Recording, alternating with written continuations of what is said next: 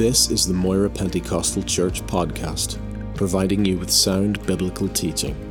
New content will be available every week throughout 2016. We hope you will be encouraged, challenged, and blessed by this ministry.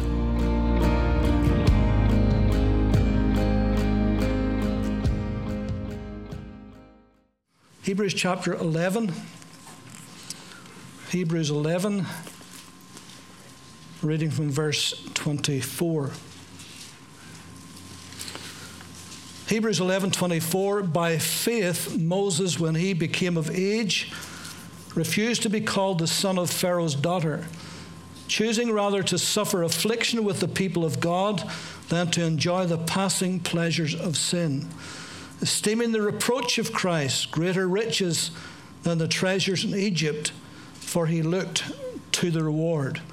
And by faith he forsook Egypt, not fearing the wrath of the king, for he endured as seeing him who is invisible.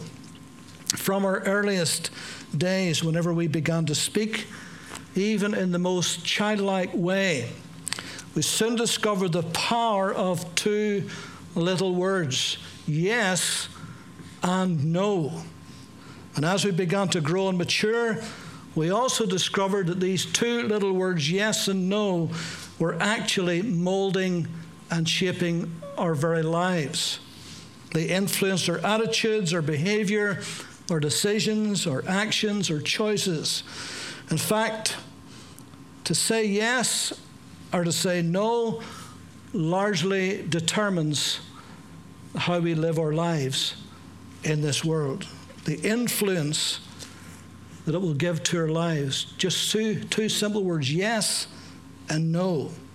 Now, all of us know that saying yes and no is not always a simple matter. Sometimes the stakes are very, very high in what we're saying yes to and what we're saying no to. There are times when it involves anguish of heart, wringing of hands, beating of breast, whenever we have to go and pray and seek the Lord and ascertain His will, discover our options, what they would be, and then count the cost, and then actually make a choice and a decision that could radically change the rest of our lives. Moses, here in Hebrews 11, had arrived at a crossroads in his life. And having long consideration and prayer and thought, he had to come to a decision. And it was a yes or no decision. And he made a clear-cut choice. And it was a big no. A big no to some things. Now, saying no is not always the easiest or the obvious thing for us to do. And Moses' refusal, his no, was neither easy or obvious. It wasn't easy in the sense that in the natural, Egypt had much to offer Moses. Consider his position. He was brought up in the household of Pharaoh, called the son of Pharaoh's daughter. He was brought up with tremendous wealth. He had affluence, and he had influence, and he had power, and he had prestige. He dressed in the finest of clothes. He drove a royal chariot, which in those days was the supercar, the Ferrari of its day. He was absolutely loaded. No doubt the part of the palace he lived in was the last word. And he was going to make a decision and a choice to say no to all of that. Fame and fortune were his. At 40 years old, he had it all. All the things that man craves, Moses had all of it and more. So it wasn't easy. It's not always easy to say no to some things. Neither was it obvious. I mean, after all, was it not God who put him in this position in the first place? That moment when his parents floated him down the Nile in that little wicker basket.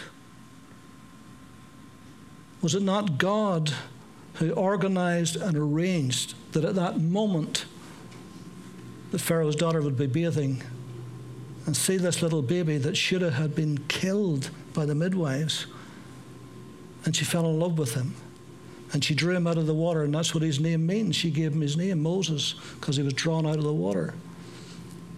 And from a little baby, he grew up in Pharaoh's household. That's all he ever knew until he was 40 years old. That was his whole life until that point. And could he not have said, but God, you put me here. You gave me this position of influence and power. You put me in this position to help my people, my beleaguered people. Is it not the same that God did with Joseph, where God put Joseph in the position where he could help his people? And here's Moses, and he could have thought all of those things, and he could have made a choice differently than what he did because of that. He could have rationalized the whole thing. He could have said, because God put me here to be at Pharaoh's side, then I would have much more influence for my people. And anyway, if I say nothing and just stay at Pharaoh's side, eventually he's going to die. And when he dies, maybe I'll get the throne. And then what better way to deliver my people if I was the king? And so he could have rationalized all those things, but he came to the point where he had to make a choice. Sooner or later, it had to be a choice between God's people or Pharaoh's people. A choice between Pharaoh's palace or the promised land. A choice between the world's way or God's way. A choice between taking a stand or compromising. Somebody said that great doors swing on small hinges. And he was going to have to make a choice, either yes or no. Two little big words that was going to change his life and the life of his people forever. Sometimes we forget how much importance or the consequences of the choices that we make by simply deciding yes or no. Sometimes God asks us for a refusal that's neither easy nor obvious. It may concern a career, a relationship, a commercial proposition. It may involve position and status or promotion or a person. But sometimes you have to say no for God in order to say yes to God. I'll say that again. Sometimes you have to say no for God in order to say yes to God. And this was the position Moses was in. He was going to have to say no for God in order to say yes to God. In other words, there are some things that you may have to refuse for God's sake in order to say yes to the things that God really has for you. And it can come right down to a simple choice, yes or no. Lots of people get it the other way around, don't they? They say yes to the wrong things and no to the right things. If only Demas had said yes to the will of God and no to the pull of the world, that would have been a different story. He might have become a great evangelist. Maybe we would have had another epistle here. Maybe Paul would have been writing to Pastor Demas. Might have been another pastoral epistle. But none of that happened because he made the wrong choice. He said yes to the wrong thing and he said no to the right thing. Samson, who played and toyed with God's anointing and God's call in his life. And he forever kept saying no to the right thing and yes to the wrong thing. And how differently his life would have turned out if he had made the right choice, if he had said the right yes and the right no. But he didn't. And so maybe today in our lives, maybe God will challenge us, if not today, but perhaps in the future, he will challenge us to say either yes or no. And the rest of our lives will depend upon it. Like Moses, we may come to a crossroads where we have to make a decision. And sometimes you're going to have to say no for God in order to say yes to God. Do you understand what I'm saying?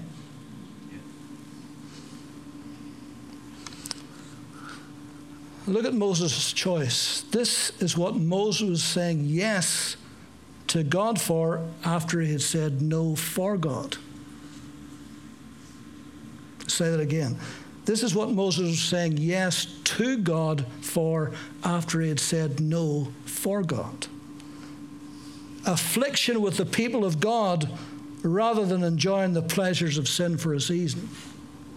The reproach of Christ rather than the treasures of Egypt. Afflictions and reproaches rather than pleasures and treasures. The choice had to be made. It wasn't easy, wasn't obvious, but he had to make that choice. Listen, church, if our pleasures and treasures are only found in Egypt, in the world, they won't last very long. They'll be transient. They'll pass away. They will not satisfy.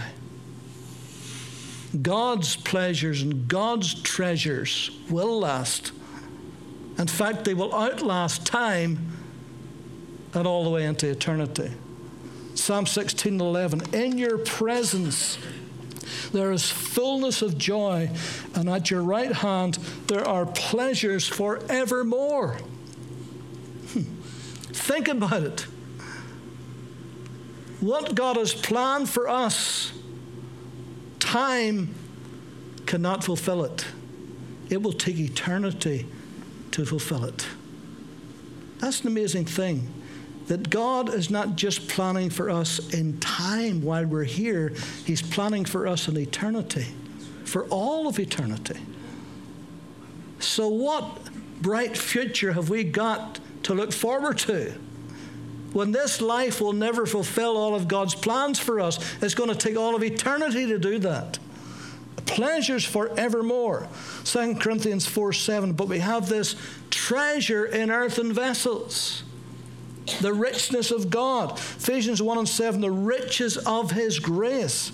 Ephesians 2:7, the exceeding riches of his grace. Ephesians 3:8, as if Paul cannot think of enough things to say, he says then, the unsearchable riches of Christ. He's running out of adjectives. And then Ephesians 1:18, the riches of his glory. And Ephesians 2:4, but God who is rich in mercy.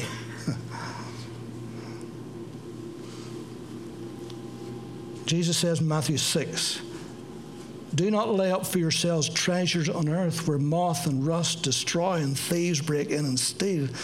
But lay up for yourselves treasure in heaven where neither moth nor rust destroys and where thieves do not break in and steal. For where your treasure is, there will your heart be also. There's no greater choice or decision that we could ever make than to be a follower of Jesus Christ. That was the greatest choice you made.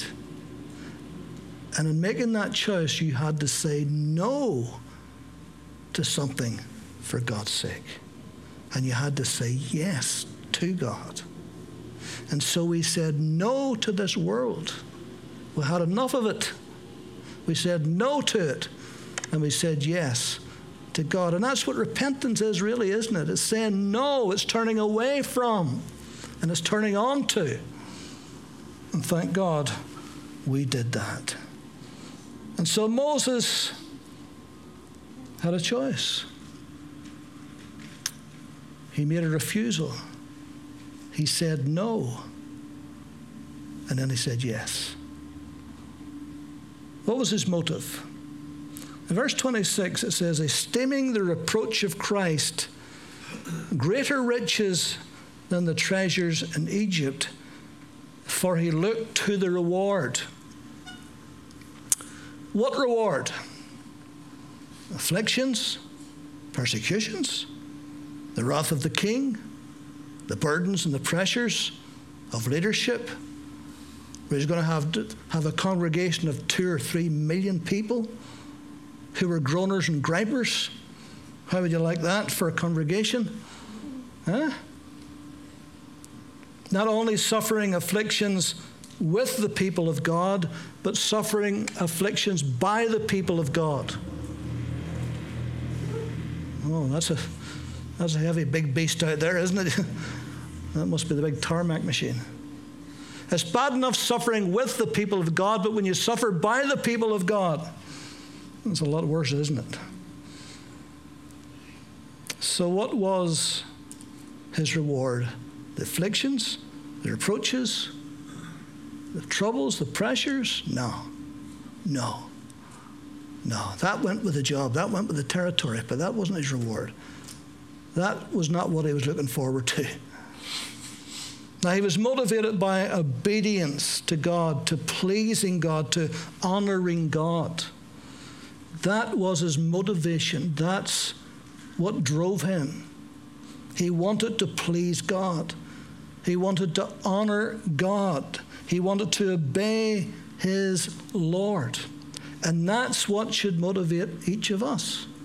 In all of our choices and decisions, our yeses and our nos, it should be to honor God, to please God, to be obedient to him and his word. And if we do that, even though there may be consequences and there may be afflictions come, there may be problems ensue, but that's not a reward. There's a bigger reward awaits us.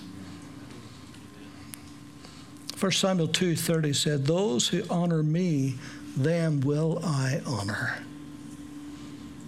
Sometimes it takes a while before you see that honor and receive that honor. But if you honor God, there's nothing sure God will find a way to honor you. And it can come in the most unexpected ways from the most unexpected people. Jesus said a prophet is not without honor except in his own country and among his own household. But there's honor out there for us who are true to Christ and are followers of Jesus. In John 12:26, Jesus said, if any man serve me, let him follow me. And where I am, there also my servant shall be. If any man serve me, him will my Father honor. There is honor that's coming your way if you're a follower of Jesus. Simply because you put your faith and your trust in the Lord.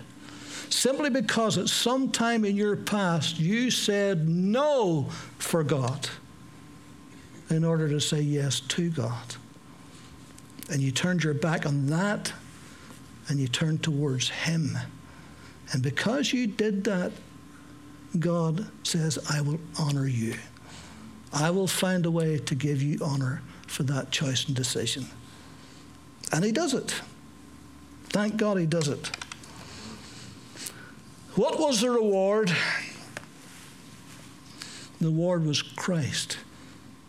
Esteeming the reproach of Christ greater riches than the treasures in Egypt, for he looked to the reward. Isn't that a strange way of putting that right there, talking about Moses in the Old Testament? That he was esteeming the reproach of Christ greater riches than the treasures in Egypt. Why does it say that? Because you see, Moses looked ahead. Moses saw into the future and he saw the Messiah coming. He saw the Christ of God coming. And by faith, he headed towards that. By faith, he reached out towards that. That was his reward. That was his reward. Abraham, too, looked ahead to see Christ coming. Jesus, remember, said that in John 8:56. Your father Abraham rejoiced to see my day, and he saw it and was glad. And so remember these old patriarchs of old. By faith they looked forward to the Christ that would come, to the Messiah that would come. And Moses was no different. That was his reward. That was why he did this. That was why he is prepared to leave everything that man craves and desires behind him, because there was a greater reward ahead of him. It took a while for that to happen. But on the Mount of Transfiguration in Matthew 17, there he appeared with Moses and Elijah, speaking to Jesus about his decease. All the treasures, all the riches, all the power, all the influence, all the prestige of Egypt paled into insignificance for that one moment on the Mount of Transfiguration. It took a long, long time in coming, but right there, Moses would not have swapped that moment for the whole world. It meant everything to him. That's what he had said yes to. That was his reward. Yes, he led the children of Israel to Canaan, but he didn't get in himself. But here's a greater reward, where he was talking to the Christ of God, to the Messiah, to the one who esteemed the reproach of Christ greater riches than all the treasure in Egypt.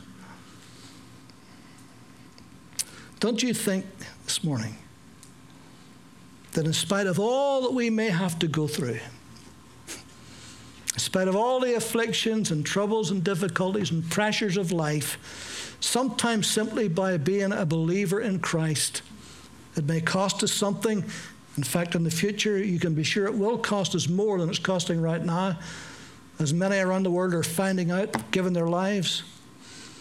But don't you think that one moment, whenever we see him face to face, when we see the Christ of God, when we look into his eyes, when we see the nail prints in his hands, at that moment, everything we've ever gone through will be as nothing, just for one glimpse.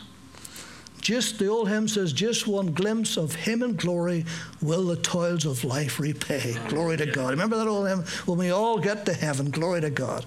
What a moment that's going to be. Amen. And so we have much to look forward to. That's right. So let's not look back and think, well, if we gave that up, or we put that aside, or we did this, or we did that. Listen, none of that will mean anything to what's ahead of us. Paul says, everything he had, everything he did, everything he was, I count it all as nothing, as refuge, that I may win Christ and be found in him. That was the only thing that really mattered. And so his refusal, his choice, his motive, it was all by faith. Verse 27, by faith he endured as seeing him who is invisible. You know, we look back. We've got an advantage in this sense that we can look back. We've got the Bible, we've got the story, it's written down for us. We can look back. We've never seen Christ in the flesh, we know that. But we can look back. We've got the evidence, we've got the proof. Moses didn't have any of that. He had nothing. Nothing. And he was stepping out of that position he was in into being eventually a fugitive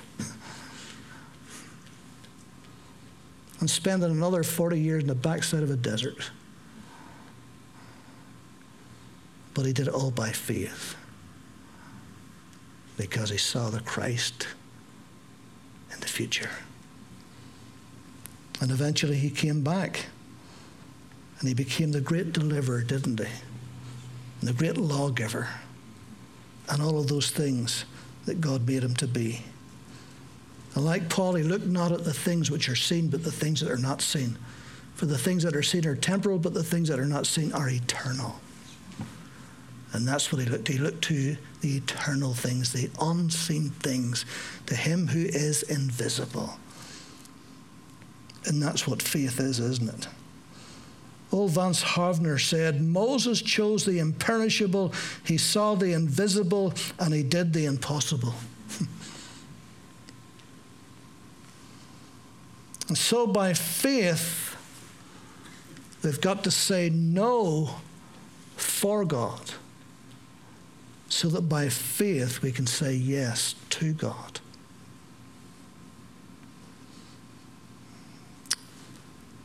I wonder, is there something that we've got to say no to in order for a bigger yes to happen? I wonder, is there something in our lives, and God may challenge us. We may have to lay it down. We may have to say no to that in order to say yes to the will of God. But if we say yes to the will of God, we cannot lose. Sure we can't. You can never lose by saying yes to God. It's guaranteed you're going to win. Okay, you may have difficult times, you may have stuff to go through, but at the end of it, we've read the end of the book, we win the battle and the war. And Christ has already won. And in Christ we will win. So we're going to pursue the will of God. And we're going to do the will of God. We're going to walk in the will of God. We're going to live in the will of God. And we're going to look ahead as seeing him who is invisible. And one day, each and every one of us will have a reward. The reward of faith. Glory to God. We're all walking by faith, aren't we? None of us has seen Christ. At least I don't think so. So we're walking by faith. We're believing his word. That's all we've got to go by. Do you know that pleases the very heart of God? The fact that you walk by faith. Blessed are those who have not seen me yet believed. That's what Jesus said, wasn't it? You've seen me, you believe, fine. But what about the ones who hasn't seen me and they will believe? That pleases the heart of God. And so we're all walking by faith, not by sight today. And God is going to reward us in his time and in his way, in this life and especially in the life to come for all eternity. What a hope. What a thing we've got to look forward to in Christ Jesus. Amen. Amen. Let's pray.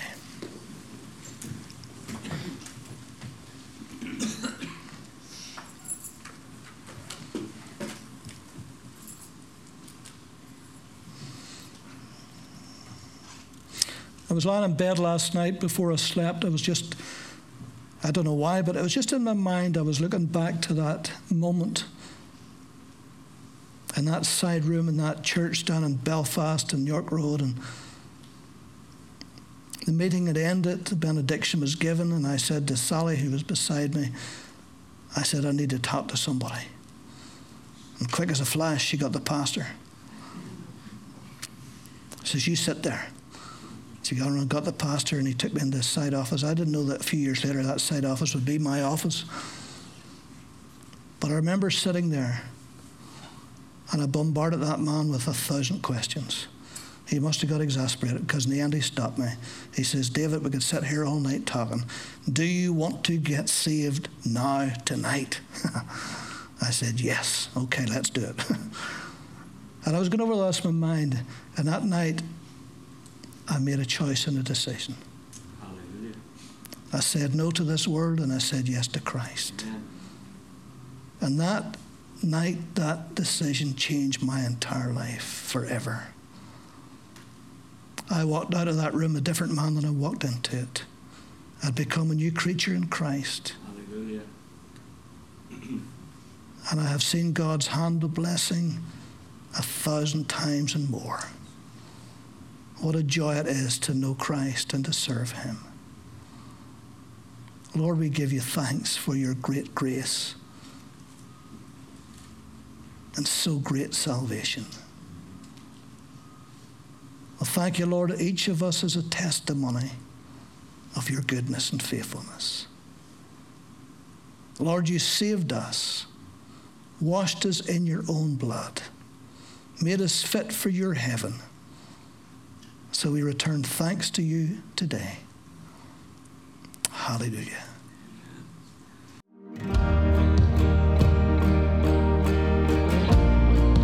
Thank you for listening to this podcast.